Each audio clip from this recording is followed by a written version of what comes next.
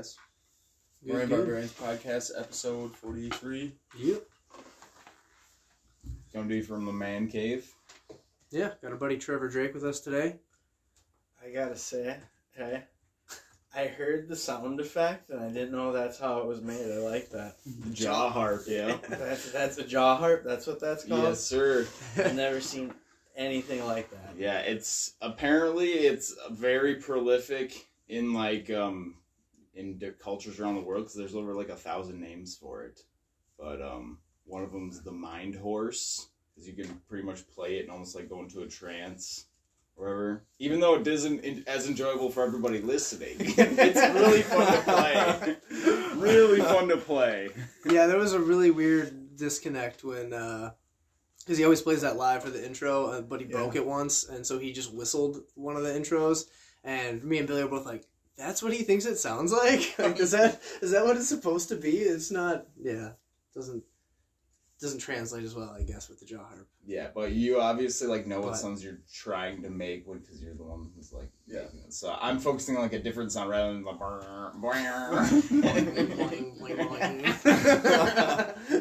It's cool though. Well, they literally cost $20, so if you can fuck around with it, it's hilarious. It's if anything, it's just fun to fuck around with.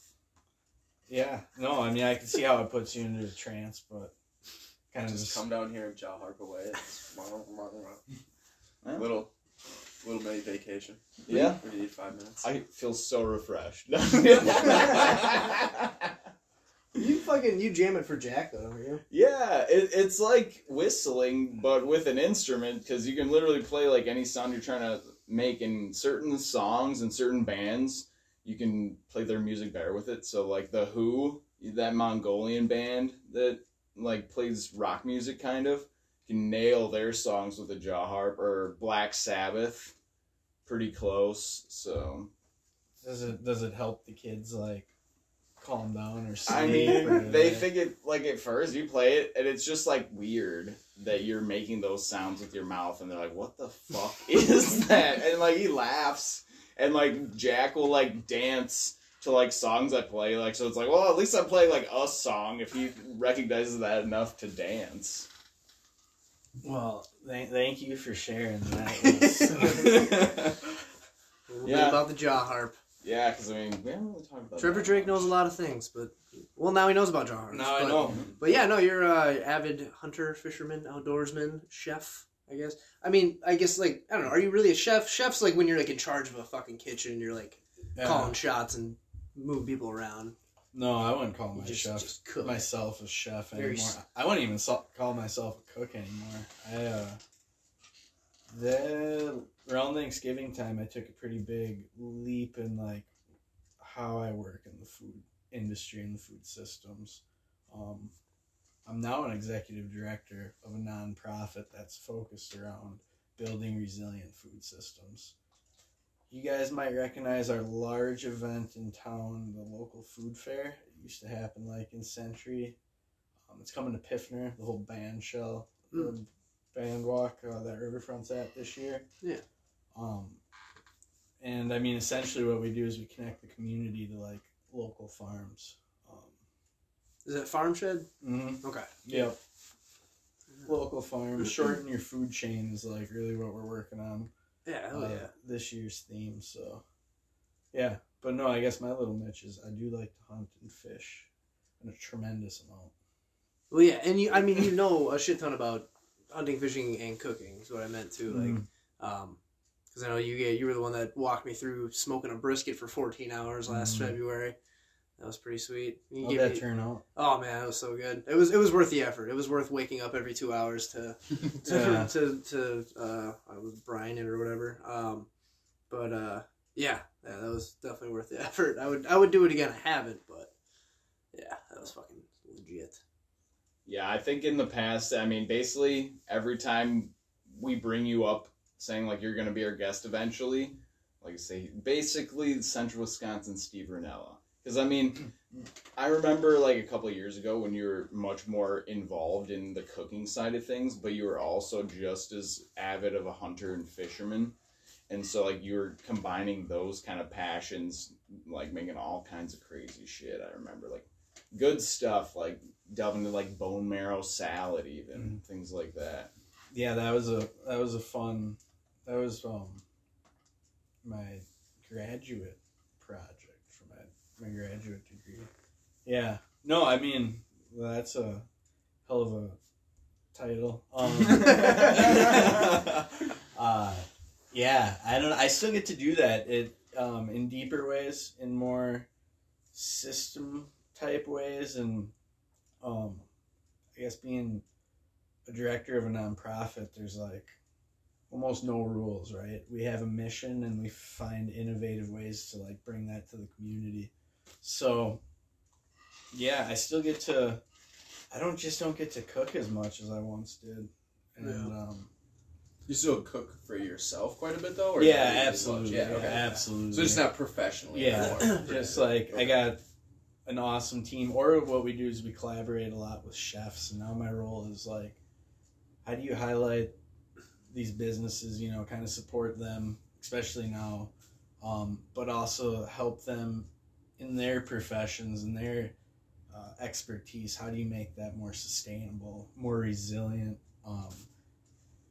Yeah, I guess shortening the food chain in all different ways. We do a lot of programming of education too, and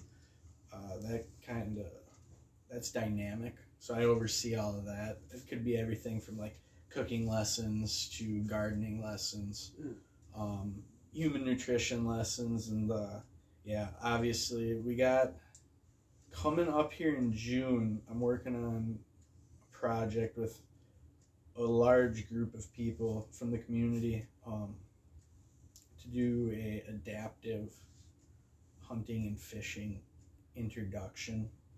Like, I don't know if you guys are familiar with like those badass wheelchairs with tracks that they got. Oh yeah. Yeah, so our community has access, and then we have partners in the Madison area that have a small fleet of those. And yeah, just making sure everybody, that's kind of my special project I'm working on at work right now that I'm like solely overseeing, and that's the job part. That is the project that keeps my like day-to-day fun to think about otherwise. Yeah, but are you working with like an outfitter for that, or? No, I mean, we got Becoming an Outdoorswoman, that's ran through UWSP, Peggy Farrell, that she's in that. I mean, the services that she provides like mimics an outfitter, and then the DNR has a specialist actually that works directly with adaptive hunting and fishing programs. Oh, that's awesome. But how it got started, like I said, we kind of, as a nonprofit, you kind of like look how do you develop your community around you to grow with your mission. And we have an aging and disability center. You guys might know it's the Lincoln Center behind the sheriff's office. Mm-hmm. Yeah. I mean, people think of that as like an old person's home, right? But really it's for people of all ages with disabilities. And so helping them bring a little bit more vibrant culture is kind of what like got this kick-started. It was their want to do that with some of their programming. And then, I mean, I see, since we're an organization around food, hunting and fishing is definitely a resilient, method of procuring food. So that's how I bring us into that space as an organization to like organize and facilitate community collaboration. So it's been pretty cool. That's awesome. Yeah. So I'm not like I very rarely cook. I mean, there'll be some special times and some special projects where I'll cook, but like I would say I'm not even as good as a cook on a commercial level anymore, just because that takes so much energy and passion in itself that I'd be like spread too thin. Well, dude, I remember there were times when you were working like 3 or 4 different gigs, like all around town, cooking at each place and like working at restaurants here and there. Like, yeah, man, you definitely kept yourself sharp when you were in your cooking days. I mean, it was just fun, right? I like the restaurants. It's fast paced. Yeah. I mean, if I didn't have such big, I like to think big, like big pieces of the puzzle, not so much small details. If I didn't get to do that on such a dynamic way, I'd probably get bored of like working at a desk. It's actually tough. It's tough for me to do that. So For sure. Well, and speaking of, we're looking at big picture, because I mean, obviously you start off cooking yourself, doing a lot of the hunting yourself, and just kind of being more sustainable and mindful about what goes into your food. And it's kind of awesome now that you're able to work on the bigger end of that, where you're actually working in communities to shorten supply lines, so you're not only supporting your local agriculture and hunting and fishing, but also like more sustainable and healthier food for people. Like, I feel like that's everybody always rails that like modern monocrop agriculture and industrial farming are like the two worst things, and it's literally like the best solution I've heard to move away from that, you know? yeah, I mean, it's necessary. I mean, the food system's interesting. It's like it creates the mass food system right now is in such a unhealthy balance, right? It creates an overabundance of our product, right? People still go hungry though, and it's still like the people in that profession, it perpetuates poverty. You know, so you're growing a huge amount of resource that's ineffective, and then the people that are putting their heart and soul making this absolute necessity happen are perpetuated into a vicious cycle of poverty. And that's at all levels, even like mass agriculture, medium to small size farms. And then I think we're seeing a lot of that now in the restaurant industry too. And like, I think people that were cooking a lot are starting to realize that that was a skill that they need to be compensated better for, and you're seeing them leave, right? Like places can't even hold to normal hours anymore. Right. But how do you fix all that? Because I mean, none of it's really set up right now. There's a lot of stuff wrong with it. So I don't claim to have any of the solution, but I do think small victories help. Yeah, definitely. And it's like working towards building the food structure in a correct manner. Because like you were saying, surpluses, it seems like wasn't like the food stamp program created because we had such a grain surplus that we needed to sell as many products made from grain as possible. So they're more concerned about selling their inventory rather than actually like helping starving people back when that program was initially started. I don't know how much of that's on, but it is funny to think. I'm not saying it's wrong.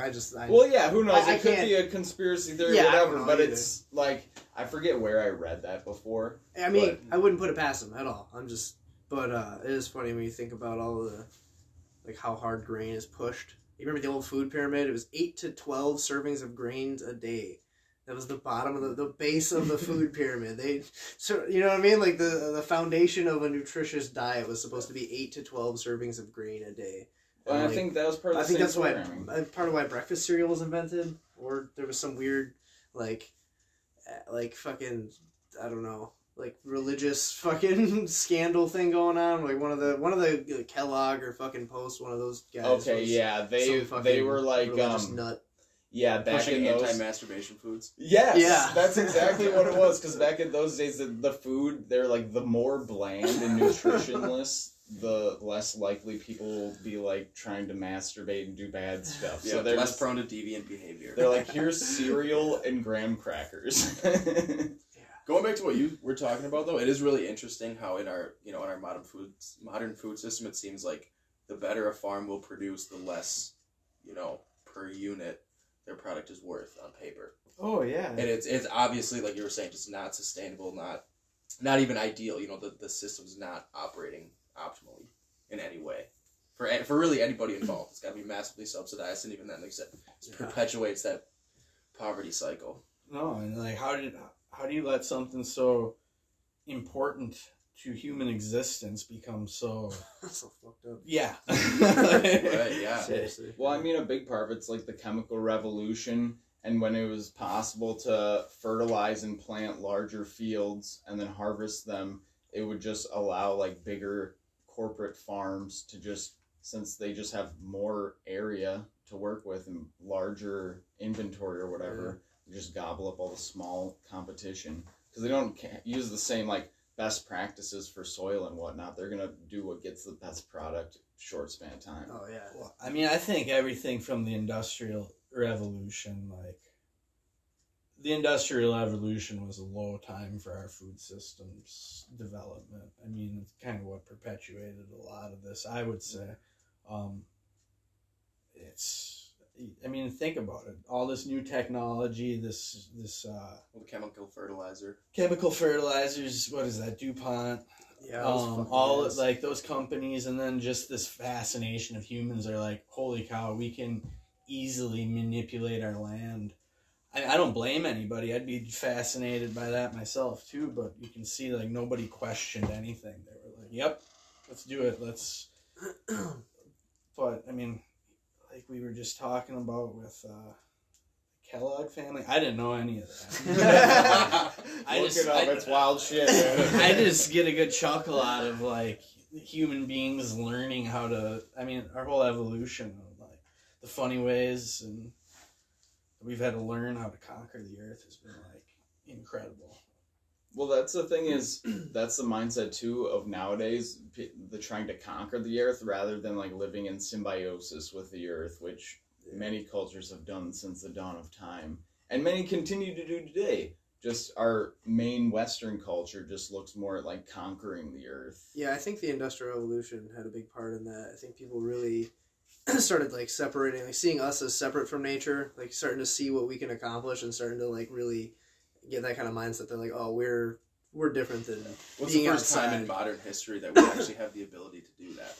Yeah. Before, pre-1900, pre-1897 or whatever it was, I think when Fritz Haber like did the Haber created Bosch the nitrogen fixing process to create nitrogen fertilizer. I mean, we were approaching 1 billion people, and people were starving to death all over the world because they couldn't feed them. Yeah. And now we're at 8, and we throw food away, and people still starve. It's okay. Yeah, well, I think I just want to finish quick. Being removed from that food chain, I think really like fucks with everybody's perception of like food and where they're getting it and everything. You know what I mean? Like where people are like morally opposed to like hunting. It's like I don't, you know what I mean? Like we can get into that too, but it's like, you know what I mean? Like I think it's just because they're so far removed, they think they're different than nature. They're like, why would a smart human use their tools to manipulate and hurt this poor natural creature? Like leave them alone in the outdoors, and you go back inside and eat your fucking ground Cheetos. Beef you got from the grocery store. Like like you need to eat meat from a cow that was hit in the head with a hammer.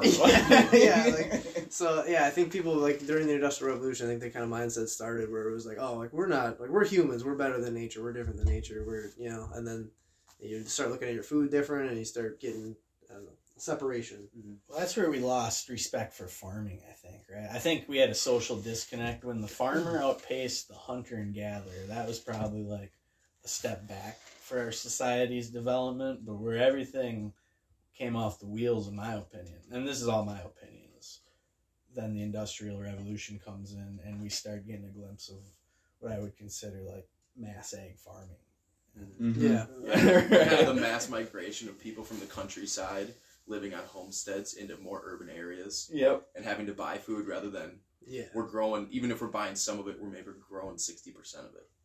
Sense of entitlement started to happen. Yeah, there, right? yeah. Like I should be able to go to the market and buy grain, and it should be affordable.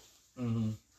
But I mean, it takes a lot of input to get that grain, and that's what we've lost all respect for by not working for it. And that's why I love hunting and fishing. You know, like that's the best way to earn your food and actually know where it comes from, and not take part in the like. If you have any moral disagreements with the whole industrialized ag, the best thing you can do is grow or kill your own food. Yeah, no. Yep. So. But yeah, no, I think you were saying how you like thinking big picture, and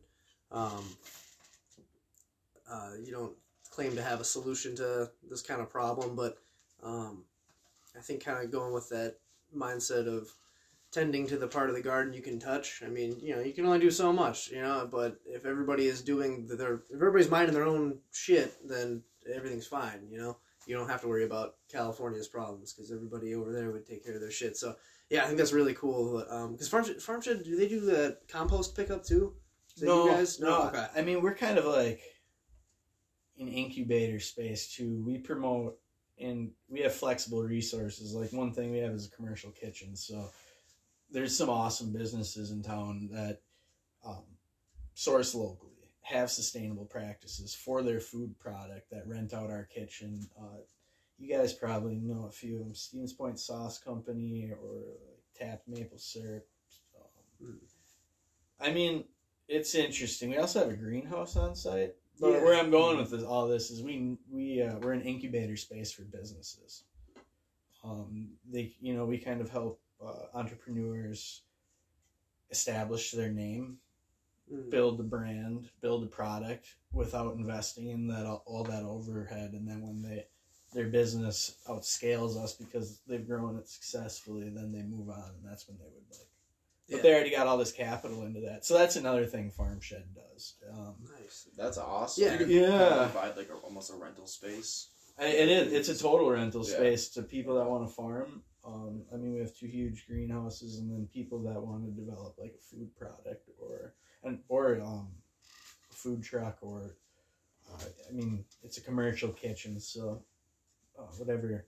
There's a lot of business opportunities when you have that at your disposal. So, it's just it's a problem we have as an organization is like describing everything that we do because it is so dynamic. But food's huge, right? Like we all need it 3 times a day, and we can come around and everything could be celebrated around food, and has been for many cultures, but for many decades. Yeah, it's really cool what you guys are doing. I think it's really like, I think it's like maybe more of a big picture impact kind of solution type thing than maybe you're thinking. Maybe you're kind of giving it credit. I think I don't know. Yeah, I think that's fucking super cool. Yeah, I mean, speaking of like not only food sustainability but just adaptability, like you said, you have kind of an incubator for new businesses. Mm-hmm. So like that right there is just doing so much to strengthen just like food availability in the area. Oh, totally. It's fucking awesome. Totally. It's funny you mentioned that. Health equity and really food access is something that we've pivoted to because of the pandemic, right? And I mean, if there was a silver lining in the pandemic, it was definitely that people's got a snapshot of how they should shorten their food chain a little bit, and they should value their farmers, right? For damn sure. I would say, I mean, I would hope that was a lesson that people resonate with, and so when you do go to the farmer's market, you have more respect for it. And I really firmly believe that really came out of the pandemic. So it's interesting how we've taken that approach, because before I even got to Farm Shed, it was more of how do people find these local farmers? Like that was a huge gap, and that's just how messed up our food system is. It's like that was a gap that you like the common consumer probably couldn't identify where a local pepper was grown. You know, like it was. Yeah. Well, isn't that kind of where the big food chains thrive? Is the distribution aspect? I think isn't that where like the reason? It's all in the the reason grocery store chains became a thing in the first place is just that go to one place. You gotta have somebody that can buy 3 million turkeys and then also sell 3 million turkeys to every consumer that wants one. Like that's pretty within tough, a week. Yeah. It's. Yeah, I mean that's definitely one thing we were just talking before this how I'm way more serious into hunting now. It's like I'm for sure trying to just provide my own meat, and then this spring I'm actually gonna start a garden because I pussied out last year. But yeah, you know what I mean. Like she said, shorten the food chain, be just more self-reliant on that, and then I don't know. It's just fucking. It's all fucked up, man. Corporations and the government. Yeah, we don't fuck easy. them. Easy. Fuck them. Yeah. Get my own goddamn food. Yes, I fucking need you. I mean, they still provide a safety net, though. You know, it's just about how do we improve that to be a little bit more resilient.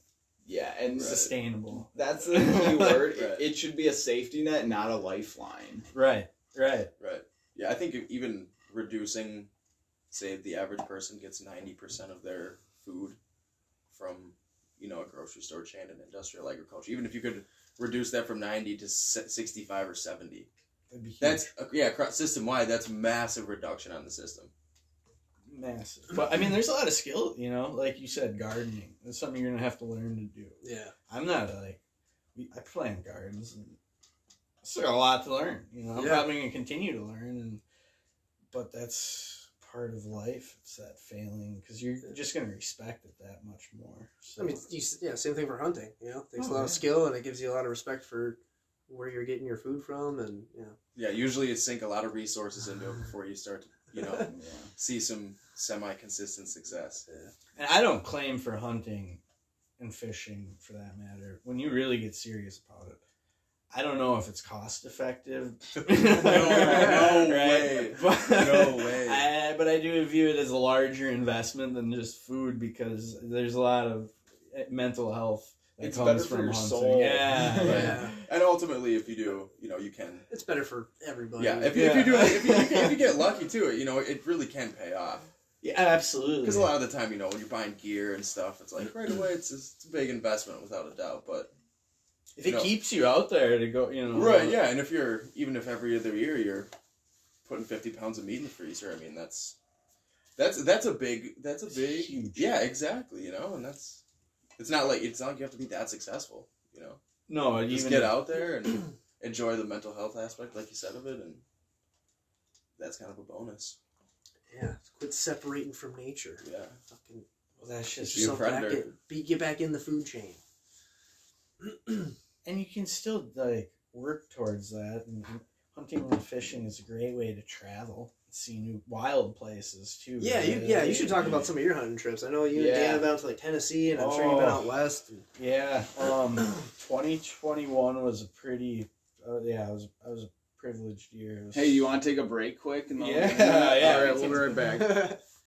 And we're back. And All we're right. gonna have Drake was gonna talk about some cool ass hunting We'll stories. start get us rolling with the hunting stories. Yeah. First of all, just where have you been? You been to Canada or Alaska? No, I was in Idaho in the Frank Church Wilderness. I was in the Montana north central region. This year, those were the two big, and then I've been to Tennessee in the Cumberland Mountains. That was a cool hunt with my godfather.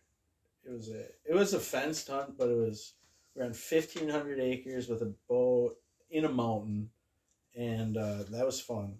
But then recently, too, because I gotta talk about, if you get a chance to go to Hot Springs, North Carolina, beautiful country, and I did some backcountry trout fishing there this spring. But yeah, I recommend all of you go to the Frank Church Wilderness in Idaho. And what did you hunt there? Mule deer. Oh. Mule deer. Don't ever go to Idaho without all the tags in the world. If you're driving 24 hours, go out there with an elk tag, go out there with mule deer tag, and pick up a bear tag because. And they sell all those over the counter there? Yeah, I love Idaho. No kidding. Yeah, no, Wow. it's you. So I'm not going. I'll be back there 2023 for sure. And might just hunt out there for years. But Idaho's awesome. You just hop online at midnight when the tags open up, have all your homework done for that, and it's over the counter. There's no. But points. there's a limited number, so you got to get in and get them. Yeah, right away. Okay. yeah. The Frank Church. I mean, total transparency. It kicks your ass. It's huge. It's the lowest, or in the lower 48. It's the largest wilderness area. It was Square mileage wise. Yeah, it's 1.3 million acres or something. Nice. It's we were right on the most west border of Montana and the most eastern border of Idaho in the Bitterroot Mountain Range.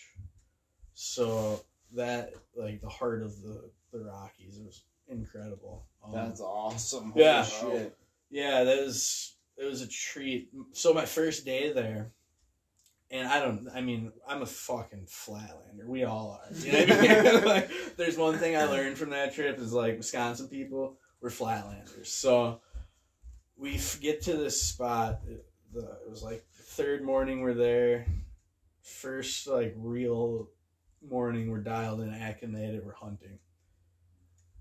I walk up a ridiculous, it's on my phone, it was like 1 mile and about 1.5 miles, but I went up 3,400 feet. Holy fuck.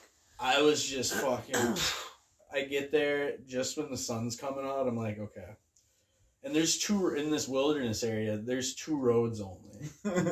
And at the end of the road where we were, the road just ends. So, like, the only one road that cars were, like, actively traveling through wild. So, anywhere you were, you could run into an animal. It was legit. But, so I get to the top of this mountain, essentially. I just sit down, and so it's October 3rd or something. So the elk rut's just finishing up. So I sit down, the sun's coming up, and all of a sudden I hear my first ever elk, like cow yelp. I'm like, wow, this is sweet. Glorious. You're right. I'm like, Oh this God. is sweet. I can't see these elk or anything yet, but I hear that, and I get up to like a saddle, so then it's kind of a straight descent on the other side of me. Going down. So I look down that thing, and there's just a black bear walking right at me. Wow. I honestly, he was 80 yards. He got to about 60 yards, stopped on a rock. I knew he finally knew I was there. He didn't move. I'm telling you, the creepiest thing about those things is how they just disappear. He slowly stepped down on the other side of this rock, and I never saw that bear again. I don't even know where he went and I'll tell you, like, I should have seen him go back up over a ridge, because then I wasn't at the peak yet. There's, probably like another 200 feet for the true peak on the other side of the mountain. And I should have seen him walk over that or back down the chute, but I never saw the bear again. Wow. So then briefly after that, these elk come across, these cow elk, and I can like see them. And then my first bugle. And that was incredible. Yeah. So then these 3 small elk were just bugling and kind of pushing each other around and following this herd of elk, cow elk, just right at me. And I'm talking, they walked 40 yards right across my face. Wish I would have had elk. Yeah. But no, because then there was a big one, like the mega roar. I'll never forget that sound. It was so cool. And then eventually I just watched these elk like kind of spar until he came across the same ridge and brush they all worked across, and he ended up chasing them up and over the ridge, and then I kind of followed him for a little bit. Found a shed as I was like tailing them. Nice. So now I got a huge elk shed. That's Awesome. Hell yeah. Yeah. That's cool. But so that was like my start to Idaho. It was like incredible. Then it was incredibly hard hunting. It's topographics there are incredibly challenging, but it was beautiful. I'd go back. I really want to go do a few. Strem had to lie for you last time. Kyle was like, "Whose phone keeps going off?" Strem was like, "No, it was just when we moved stuff." Covering for Billy, I'll shut the hell up. You're Sorry. good. Mr. Popular. Modern day, modern day connected. issues. Yeah. Too connected. But no, it was cool. So then I saw everything from 70-degree days to negatives, sleeping at night. So I was out there for 2 weeks. And that was... So did you camp near the truck then, or did you backpack in and like do it? So I was out there with my 63-year-old godfather, right? So he did a lot of... Getting after it. Yeah, no. I was gonna say I no. carried him. Not him. It was cool, 'cause I felt like a guide, but I did go. I got myself 2 days back there. Of the 12 we were out there, I got myself 2 like solo backcountry where I left him at the truck. But when you see this place, it's even the truck's remote. It's a I'm beast. sure. Yeah, I'm sure. Yeah. It was off the side, and it was awesome. God's country, truly. So I don't know. Then I was fortunate enough to be invited to the next place, which is like your typical giant cool. This is in Montana now, north central Montana, not like the mountainous region, but the sagebrush area. So then hunting sagebrush was a blast, and like I said, I was invited like a month out, and Montana is super complex to buy tags, but I was able to get a mule deer doe tag. So I just wanted to go learn the area because I was going out there with guys that hunt elk for 15 years. So now this year I'll be going back with hopefully a buck mule deer tag because it was a blast and I saw some of those, and then hopefully I'll bring back a cow elk tag. So are these gun or bow? This is all gun. Okay. This is all gun. Yeah. Okay. I was just gonna ask that. Yeah. So that was my I spent pretty much the entire month of October out in Montana and Idaho this past year, and it was That's awesome. fucking. But I'd never seen the West until this past year, so it was like my introduction to it all. It's a hell of an introduction. Yeah, That's it was awesome. cool. When you say you haven't been west, how far? Like, is that like So- nothing past Minnesota, or like? Well, I mean, to the cities, I flew and spent a week with my buddy in San Diego, who's a helicopter pilot, and that was cool. So we did some outdoor thing, but like setting foot down out west. Yeah. This was it. Minus, I do forget me and my girlfriend this summer we went to South Dakota, the Black Hills. Black Hills, yeah. I will hunt mule deer in the Black Hills. That place was awesome. We crushed a lot of trout back in Custer State Park. It was a blast. Nice. Great backcountry trout trip. It was cool as hell. And then we went to the Badlands. Yeah, I don't know if you guys been. I've ridden through it on a motorcycle, yeah. That's sweet. You see some bighorns and stuff when you did that. Not any bighorns, but we saw like some bison and shit when we were in Custer State Park. Yeah, that's so.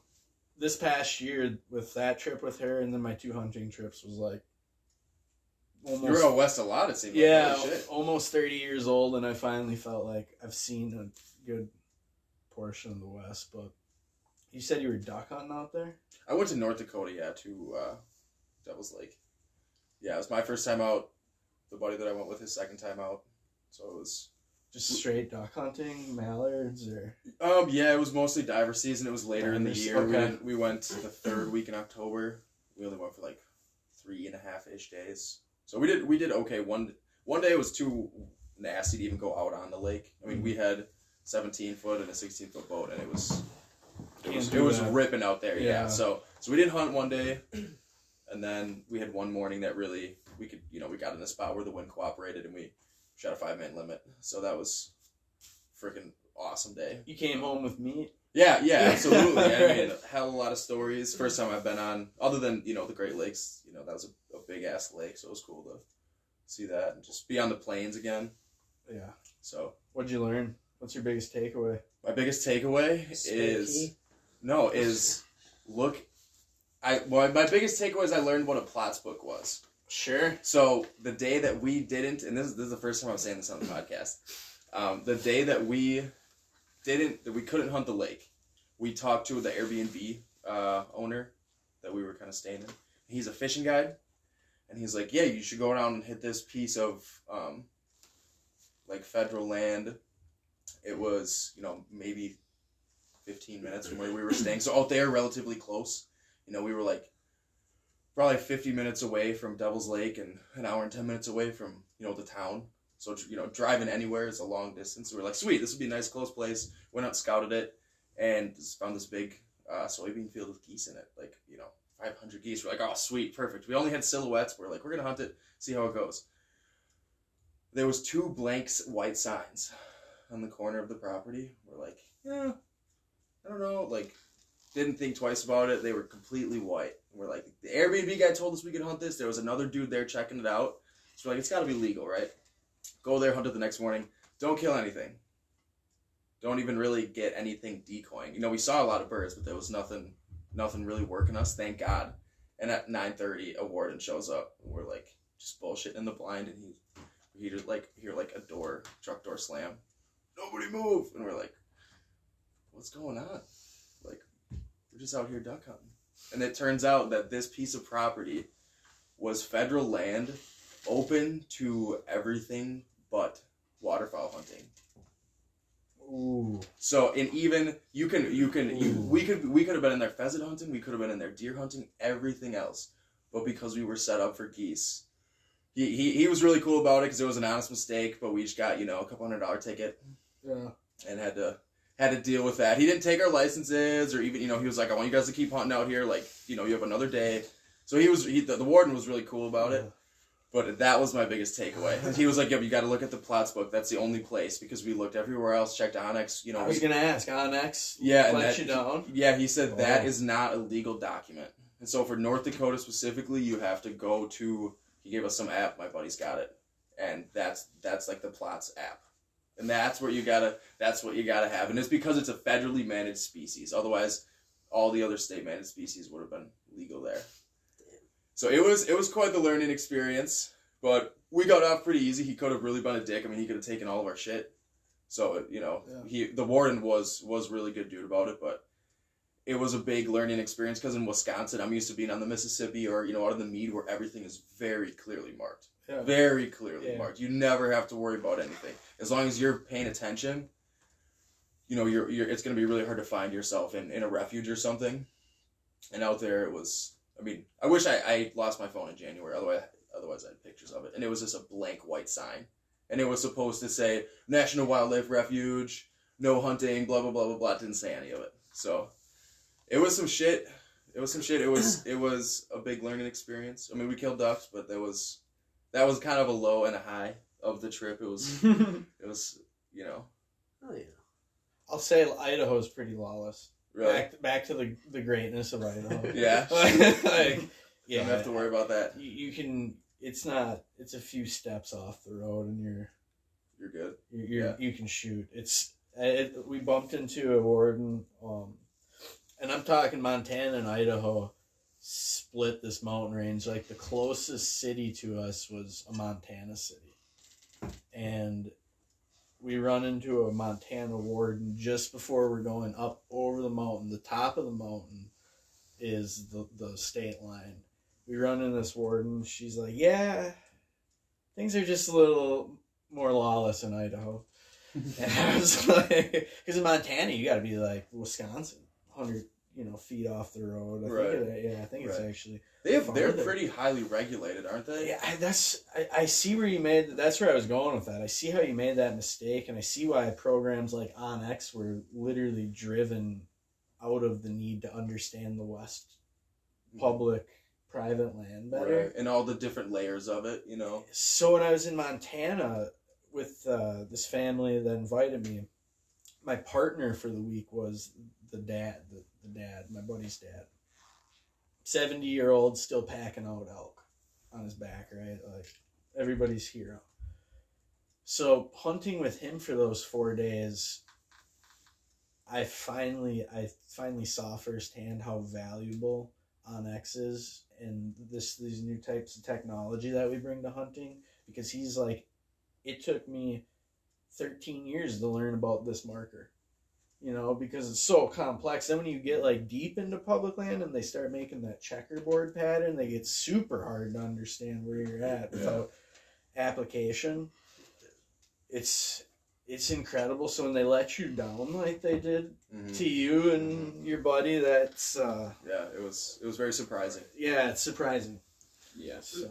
Well, we even used Onyx for the winter camping trip because I saw you guys did that. That's sweet. Yeah, Billy had been to the place before, but we weren't.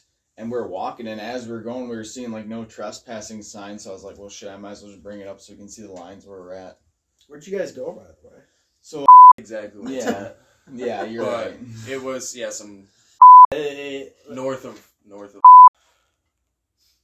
Okay. Yeah, don't want to light up the spot. It's not my spot to even be giving away, so I don't want to. Yeah, it was. That's fair. Well, I just needed to know if it was around here. That's all you need to know. Yeah, pretty local. I wouldn't have told any detail either. That's okay. You never know what the listeners might think, though. No, that's All 12 of them will be there next time we go. You're right. And then it's 24 because I just noticed with like hunting spots and stuff that tends to happen. Oh yeah, It's exactly. always like double the effect. Yeah. Somebody hears about a good spot and they bring their buddy. Where'd you guys take Taryn here up hunting, bird hunting this year? So I kind of have a tradition with Nico. We've been going. We've missed 1 year since we were both 17 years old. But we go up to my parents' land in like right on the edge of the Schwamigan-Nicolay National Forest every opening weekend. We only missed 1 year when I was in college. And this last year we took a big fucking group up, and Taryn came up with us, and we hunted the Flambeau River, the South Fork of the Flambeau one day, and then this other lake. That's pretty big lake. I don't even know how many acres. I'm guessing like 400 or 500 acre lake. Up there near a little bit south of that, but in the same north central part of the state. Yep. So we our first morning was all right, but there was so many boats out there. I mean, we went up there and scouted like 2 weekends before, and then the day before we're like, this is gonna be sick. Birds everywhere, and then that morning we got there early as shit, probably 2 a.m. And starting at about 4, it was like just a parade of boats, just putting in and going out to. I mean, it was. Yeah, you couldn't even write about it. The parking lot was full. Yeah, there had to have been 24 trucks in the fucking parking lot. It was insane. Yeah, all with boat trailers. Yeah, it was. Yeah. We still killed 5 ducks. So that wasn't too bad. And then you guys kind of did a little float of the South Fork right by my parents' land. And that's where you killed that goose, right? Yeah, it was the last afternoon. Like you guys were packing up, and I think it was a little related. Why I wanted to go was when we saw those 3 geese fly overhead earlier in the day. Right. We're like, we know they're hanging out over there. Yeah. And then it was kind of like last opportunity to hunt something. So yeah, went with them and did a little float. That was pretty cool because Nico spotted them from I don't know how far away, probably over 100 yards away. He's like, "There's geese up there," and we're like, "Where?" Like, what the fuck? And he's like, so we and it started getting really shallow, like too shallow for the kayak. So we kind of set them off into some reeds, and then Nico went and walked the shoreline to get ahead of the geese to like flush them to us. So then we just kind of went out to like a little point and just kind of tucked behind that.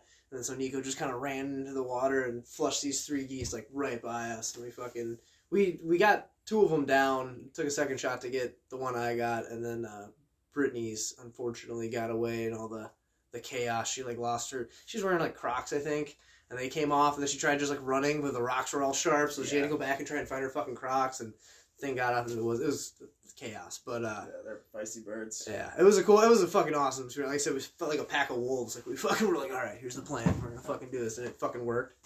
So that was dope. But yeah. Yeah, that was a pretty good weekend. It was fun. It was fun. It's nice. I love those really early season hunts when some years it's really warm and you can be out there shooting ducks and like just chilling in like swim trunks basically. Don't even need waders or anything. It's just so nice. That's how last year kind of was. For us up north, yeah. It's good weather. What did you learn from it?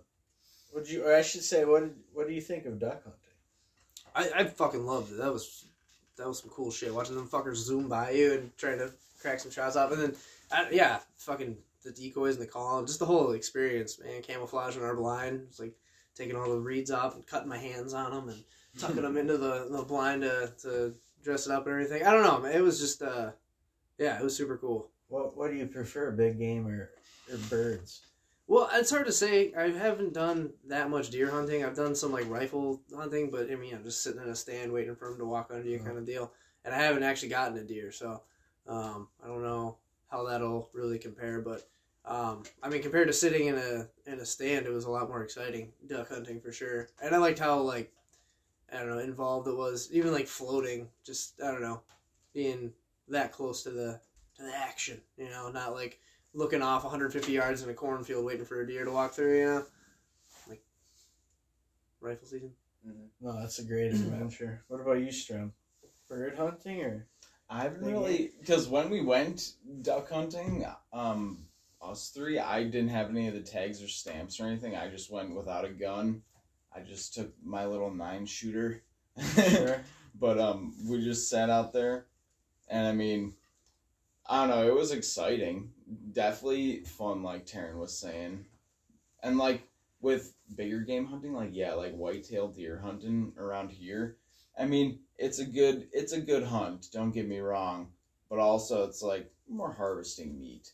But I mean, I want to try to get more into bow hunting. Yeah. That's one thing. Like, so bow hunting, either bow hunting like for whitetails around here, or even one thing that'd be cool would be bow hunting for fish, or even I'd love to go carp shooting. Yeah. We're going spearfishing this summer. Yeah. Billy's taking us out spearfishing. He did some of that. Was it last summer, your first yeah, summer? Yeah, I got into it last summer. Yeah, I kind of got into it even late in the season. It seems like, May, as soon as you can get in the water, into June is the best, and I kind of got into it like mid-June. So Yeah, hopefully this year. Yeah. Holy shit, spearfishing, that's another planet. It's But- bow hunting for fish. Yeah. Have you tried it before? No, man, I'm a terrible water creature. No, but one of my good buddies, Forrest, Forest fly shark? yeah. Yeah, I know. Yeah, so I live vicariously through his stories of spearfishing. I'd give it a shot, absolutely. Yeah, he's on the next level by far compared to what I did last year. We got in the Great Lake, or Lake Michigan. Is that the on only Michigan spot side. you can spear him, right? Now in Wisconsin? No, Is off you the can. Great? No, Nice. you can spear panfish and rough-fish in most Wisconsin lakes. Really? Yeah. So I mean, by us, we got a lot of little Right, clear glacial lakes. Yeah, a lot of rough fish. Yeah, exactly. Well, and even panfish. I mean, go Oh, out yeah. and shoot dinner, shoot Yeah. some bluegills. Like, that's awesome. That'd be a fun camping trip. Yeah. Go fucking yeah. spearfishing and then fucking cook something. You can fish just up over- control getting the big pumpkins that are down there, a little bit better than the little dinkers that always seem to win your bait. Right? Oh, A yeah. little more selection. Yeah, it's just hunting. Yeah. What And you get about to see you? them more in their own ecosystem a lot different too. Like hook line fishing is so much different than when you're seeing them swimming around, around a deadfall in the water, and you're like, okay, just kind of chilling, and you're like, swim towards me, swim towards me, swim towards me. I'm running out of air, and they come check out like the end of your spear, and you're just like, and they pull it up, and they're like flicking on the end of it. You're like, yes, going to dinner. That's fucking awesome. Just underwater, just like an alligator. Just It is. That's what it feels like. waiting, and then just bah. Yeah. Yeah, fuck yeah. I can't imagine what type of trip a fish is on underneath. Like, what's going on? That's what I'm saying. It's a totally different It's perspective cool. than I ever considered before. Totally different. Huh. Yeah, that's... But what about you? Bird hunting or big game hunting? That's really tough. I would probably have to say bird hunting right now, but I haven't done any western big game, which is on the list. So I think that will hopefully, enhance my perspective. Sure. Yeah. But I've done much more duck hunting, Sure. particularly, and then I also really like upland bird hunting. Okay. Go up with my uncle. I've got some family ties to do that. He's got a really good dog, so we'll go up north in northern Wisconsin and go and shoot woodcock and grouse mostly, and that's just a blast. Grouse is probably my favorite game bird anyways. So when I can get a couple of those, it's like, They're so good at living. Yeah, they are. They're so They're incredible. good at living. Yeah. Like, Yeah. In a weekend, for me to shoot a single day's limit, which is 3 birds, one a day. yeah. I go up there, it's good, because we'll do really good on the woodcock, but this grouse, they're wily birds. That's incredible. Yeah, they're just grouse are awesome. It's nice to see pheasants are starting to come back around, or well, I shouldn't say starting to come back around, but there's more opportunities to hunt them on public land in Wisconsin. Right, you talking just like getting stocked and I mean, it's it is. It's cool that Mm-hmm. that's an initiative that's moving forward. So, one of the few exotics that's maybe beneficial to have on the landscape. yeah, I wouldn't know if that's true, but I do know it stimulates the old hunting economy. Right, economy. So right, can't hate that. right, and overall, it's not very damaging, which is pretty rare in an exotic. I mean, so hunting season. Yeah. Can't wait. Yeah, I'd love to Can't go wait. out west too, for sure. I mean, like bow hunting out west would be like the dream trip, definitely. But I don't know. It's like I said, it's just hard to say because I got one season of some duck hunting, and like we got some geese, and we did a hunting trip one morning before class, and had some geese kind of fucking around by us, but they wouldn't come in. And like I haven't had the opportunity to do any like field geese hunting either. You know what I'm saying? Like I feel I've like never I done that myself. yeah, I feel like I don't have that much. I got enough data to make a comparison. Or even done turkey hunting or anything like that too. Yeah, I've sat once in a blind for turkey, and yeah. The old thunder chickens Nico was talking about. Yeah, that's one thing that I'm still pretty novice at, especially spring turkey. Yeah. So I'm You're about excited to learn to real quick. Yeah, I know. How long you going for? Tell us about your trip. So we're leaving Thursday afternoon. I work till 4. We'll hopefully be on the road by 6. And I don't think we can hunt till Saturday morning, but get out there, scout a little bit Friday afternoon. And You got like an Airbnb or is it tent? no, we're just camping. Tent camping. Yeah. That's the way to do it. Yeah. That's the way to do it. I hope you guys make it up to Montana too. God, me too. I'm waiting to see gas prices. That's a huge factor right now. It's just like, okay, it's better than it was 2 weeks ago, but it's still like, holy Christ. Don't bust the budget. Yeah, and I think driving to Nebraska where we're going is like 9.5 hours, and then to go all the way up to Montana is another 12. Fuck. So that leg would be basically over double the length of the trip. So we'll Lucky see. it'd only be then back home it's probably gonna be like Another like 19 hours. about yeah, it's like what 12, 13 to the Black Hills, southeast Montana. Probably you'll be there back in 15 hours. You think so? Yeah. Yeah, it's it's a haul. That's it's a such a haul. Wisconsin thing because Measure. we measure distance and time where everybody's like, wow, that's like however many 100 miles. Like, yeah, it's 15 hours. But that's because it's flat here, so it's just straight driving. Oh, it's flat. It's I think driving up to the Rocky Mountains is probably the coolest thing. Just seeing such a flat. There's nothing. I'm curious what you're gonna see in Kansas. Yeah, me too. I'm really excited to just the drive because I've driven to Florida like twice now, but I've never done other than going to the Black Hills. I've never done much driving, in really the center of the country. So Do you said do you have any like homework done to that? Like the trip, scouting done? My buddy has been out there once and we're gonna hit some of the stuff that he's already been through before, which is really fortunate for me. I'm not doing it, just. You gotta take those First time. opportunities. Yeah, exactly. So hopefully that'll help. Montana will be going somewhere brand new, but he's been out of work now with like short-term disability. He had shoulder surgery, so I know he's been doing a lot of like e-scouting. Sure. He's been messaging me about it like ridiculous amounts because I think he's just sitting at home like waiting to go, planning our shit. Yeah. So. That's such a cool part of the country, that southeast Montana, the breaks, Missouri breaks. Yeah, I've heard amazing things, and apparently the bird population is just ridiculous right now. So. Awesome. I love turkeys. Another good animal that survives well, better than we are. Yeah, no shit. Yeah. And I've never killed a spring Wisconsin turkey, or I guess a spring turkey in general. I've hunted like 3 times. Every turkey I've killed has been in the fall, just kind of by chance. They're dumber in the fall. Yeah, exactly. That's usually what happens. Is I just have a tag, and I'm out in the woods doing other shit. And it's like, oh shit, there's a turkey. Let's take this. Fucking get him. Fuck yeah.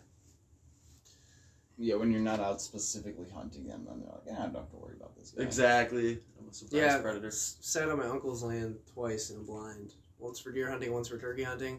And I think both times we just saw the other. Really? Yeah. Go figure. And you're probably in blaze orange too. I swear to God, I've had turkeys walk up on me in blaze orange rifles. They know it. And I'm just like, what the hell? You can see me from 2 miles away. What the fuck? They're like, people don't start shooting us until spring. I know that.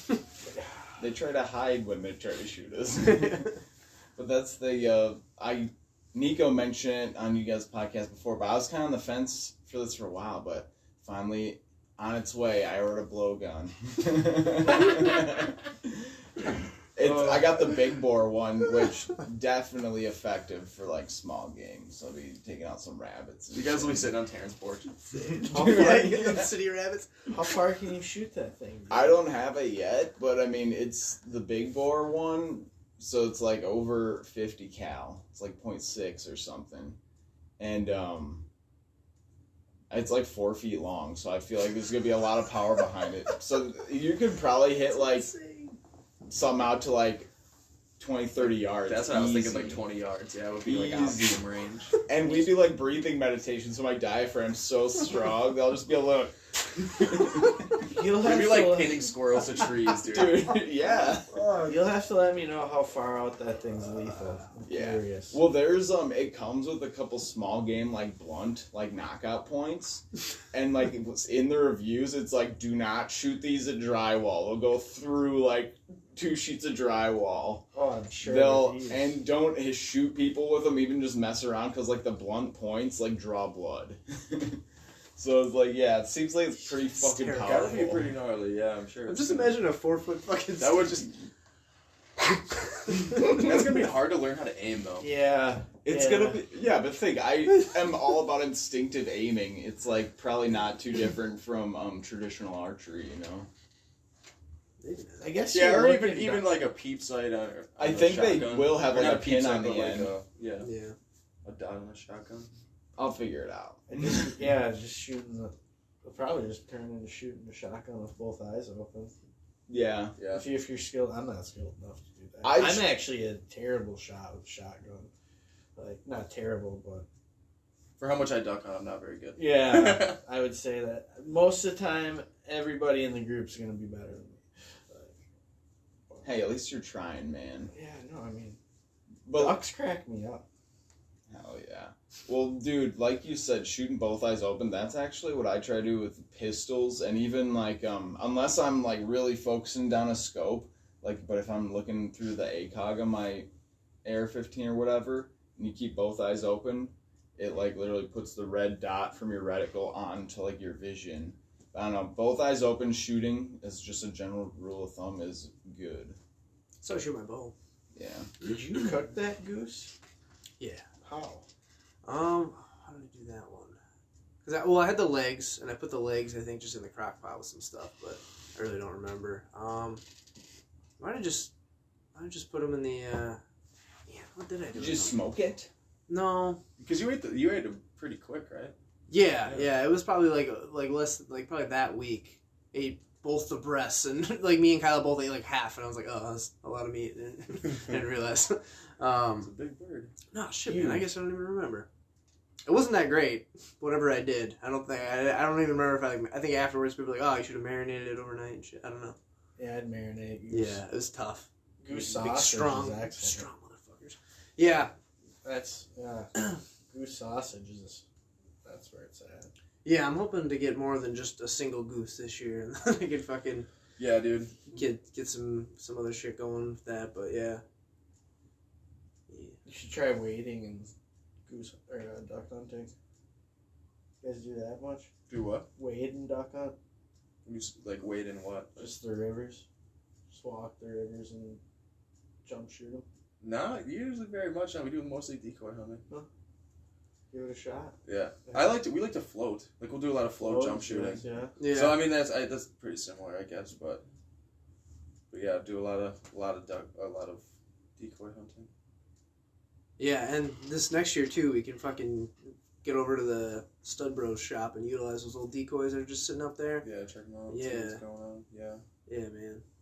The bag of decoys. And the Yeah, Stud Brothers. both my bosses used to be more into hunting than they are now, but now kind of business and fatherhood. But yeah, there's just a shit ton of fucking duck stuff. There might even be a fucking like a blind thing, and I don't know, man. There's like old waders, but I think they're just fucking. They're probably not Probably good. dry rot. Yeah, you they're don't dry want rot. those. Yeah, I wouldn't. Yeah, when you count got those. yourself sometimes. Those will sometimes, leak. dude. But I was just thinking all the shit that's up yeah, there. dude, especially for like time, like especially during the week, dude. Like you live so close to the river. Yeah. You have a kayak, right? No. Oh, you don't.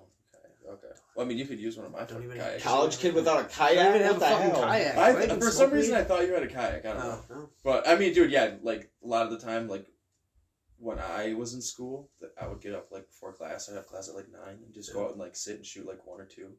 Yeah. You know what I mean? Just like catch the morning flight, and it's Yeah. like even if you do that 2 or 3 times, you know, a week maybe. How far? If you kill a handful of ducks, like that's fun as Yeah. fuck. How far down the river do you gotta be? Like, how far away from? You don't have to be there. You gotta basically be on the edge of Buchholz, and you can shoot ducks, dude. Yeah, Yeah. I've definitely hunted in a spot, that island out there, where you Mhm. can pretty much see. Yeah. Or if you're gonna like Park. if you're gonna like Yeah. take a kayak and like paddle in from like Redbridge or something. Just go back there and sit for a little bit for the morning. Like you could definitely shoot puddle ducks early season back there. Yeah. You got to get yourself a skiff. That's where it starts. Yeah. Yeah. Kayak, canoe. Something like that, yeah. Yeah, And like you said, dude, you could definitely use Gotta some start of that shit investing. as I well. know. Yeah, dude. I mean, I got Duck hunting is fucking expensive. Yeah, I got the It's shotgun terrible. now. Got my own shotgun, so that was. Yeah, step by step, right? Yeah. Step by step. I want a kayak just for recreation. I mean, those things are fun as fuck Yeah. and very versatile. I was gonna say the opposite. I was like, all right, I'll get one, but it's only for hunting. Fine. Well, I'll borrow it on the weekends. Yeah, there you go. You can use it for fun. It's a tool. I mean, you'll spend more time out on the water. Yeah, probably, maybe. That next thing you know, you're off to kayak. 'Cause your partner will Bring need the one. missus. Yeah. A kayak is such a fun arm workout. You can literally just crush it. Like, I remember when we went duck hunting, I was on the kayak and you guys had the boat or Yeah, whatever. yeah, I was And testing out my electric I was motor. just crushing it. Yeah, workout. crashing into Billy. What? God damn it. That was your fault. No, okay, that was weird. It was a lot different than a normal boat. Because it was on the side, and it was like, I couldn't steer it so far a certain way. And then Billy was getting really frustrated. I was like, God damn it. Flustered. Trevor, running into me. And everybody just yelled at me. I'm like, fine, I'll back up. I just like float off by myself for a while. Was it a trolling motor? Or Yeah, so... retrofitted to a canoe, or what are we talking? Well, so it's like a beaver tail Stealth. It's my dad's boat Okay. that we haven't used in a long time. My buddy has a really nice Mud Buddy, or not Mud Buddy, but XL F4. So we usually use that shit. But when we were up there, I was like, all right, I'm gonna take this little skiff. We'll slap a little electric motor on it. We have a mount spot for it, but the motor it wasn't perfect for the boat. I need a little bit bigger one, but I was just testing it out. So it wasn't pushing us super fast, especially against the current. And then, it was like, if I would turn it too far a certain way, it would like smack the side of the boat because it was a side mount instead of a rear mount. So I couldn't turn super tight one way unless the motor was way in the water. And then when it was shallow, I couldn't turn for shit. So that's why Strom and I ran into each other a lot. But I'm still working through it with that boat, with gear-wise. I'm trying to do it economically. So. I don't even think it was a lie. I think it was like one time, but Billy was just like, he was up to his ears in frustration. I was not. I don't know what you guys are talking about. Well, he's like, obviously, you're the more experienced duck hunter of the group, most experienced duck hunter of the group, so you're like, we need to get the fuck out here, like, and we were like running late. If it was early, yeah, if it was before the day, true, because I was expecting a decent hunt that morning, so I was really like, oh, and then we didn't even end up literally seeing a single duck anyway, so it was like, wow, cool. Yeah. Did you make it to the spot in time before the sun came up? Yeah, I'm kind of anal about being there nice and early to let everything settle down first, but we were dug in by the time shooting light rolled around, so it wasn't any issue. But when we hunted a similar spot opening weekend, and where Taryn and I wasn't as good. We saw a handful of ducks, but didn't kill anything. But where the other group killed like 2 pintails, 2 mallards, and a wood duck in that spot. And there was a lot of ducks around there, yeah. And it was like a wild rice kind of marsh, so it was really sweet habitat. So I was expecting a great hunt, and we got out there a little late and just. But then, yeah, I don't know. That's just how I get. No, especially when I'm like excited about duck hunting. Yeah, it's like I get a little crazy. So. Hey, it's okay. I feel like there are times where everybody gets flustered, and it's just funny for everybody else. Yeah, that was the fucked up part, right? When one of us is all pissed off, the other two are like, what the fuck's the problem? What is problem? You just fucking called out. Fuck yeah. Yeah, next year hopefully if we go at that same time, we'll just focus a lot on like the grouse and stuff. Because I feel like that is that time of the year, that mid-October kind of little lull in there, it seems like is a really big lull for ducks. Mm-hmm.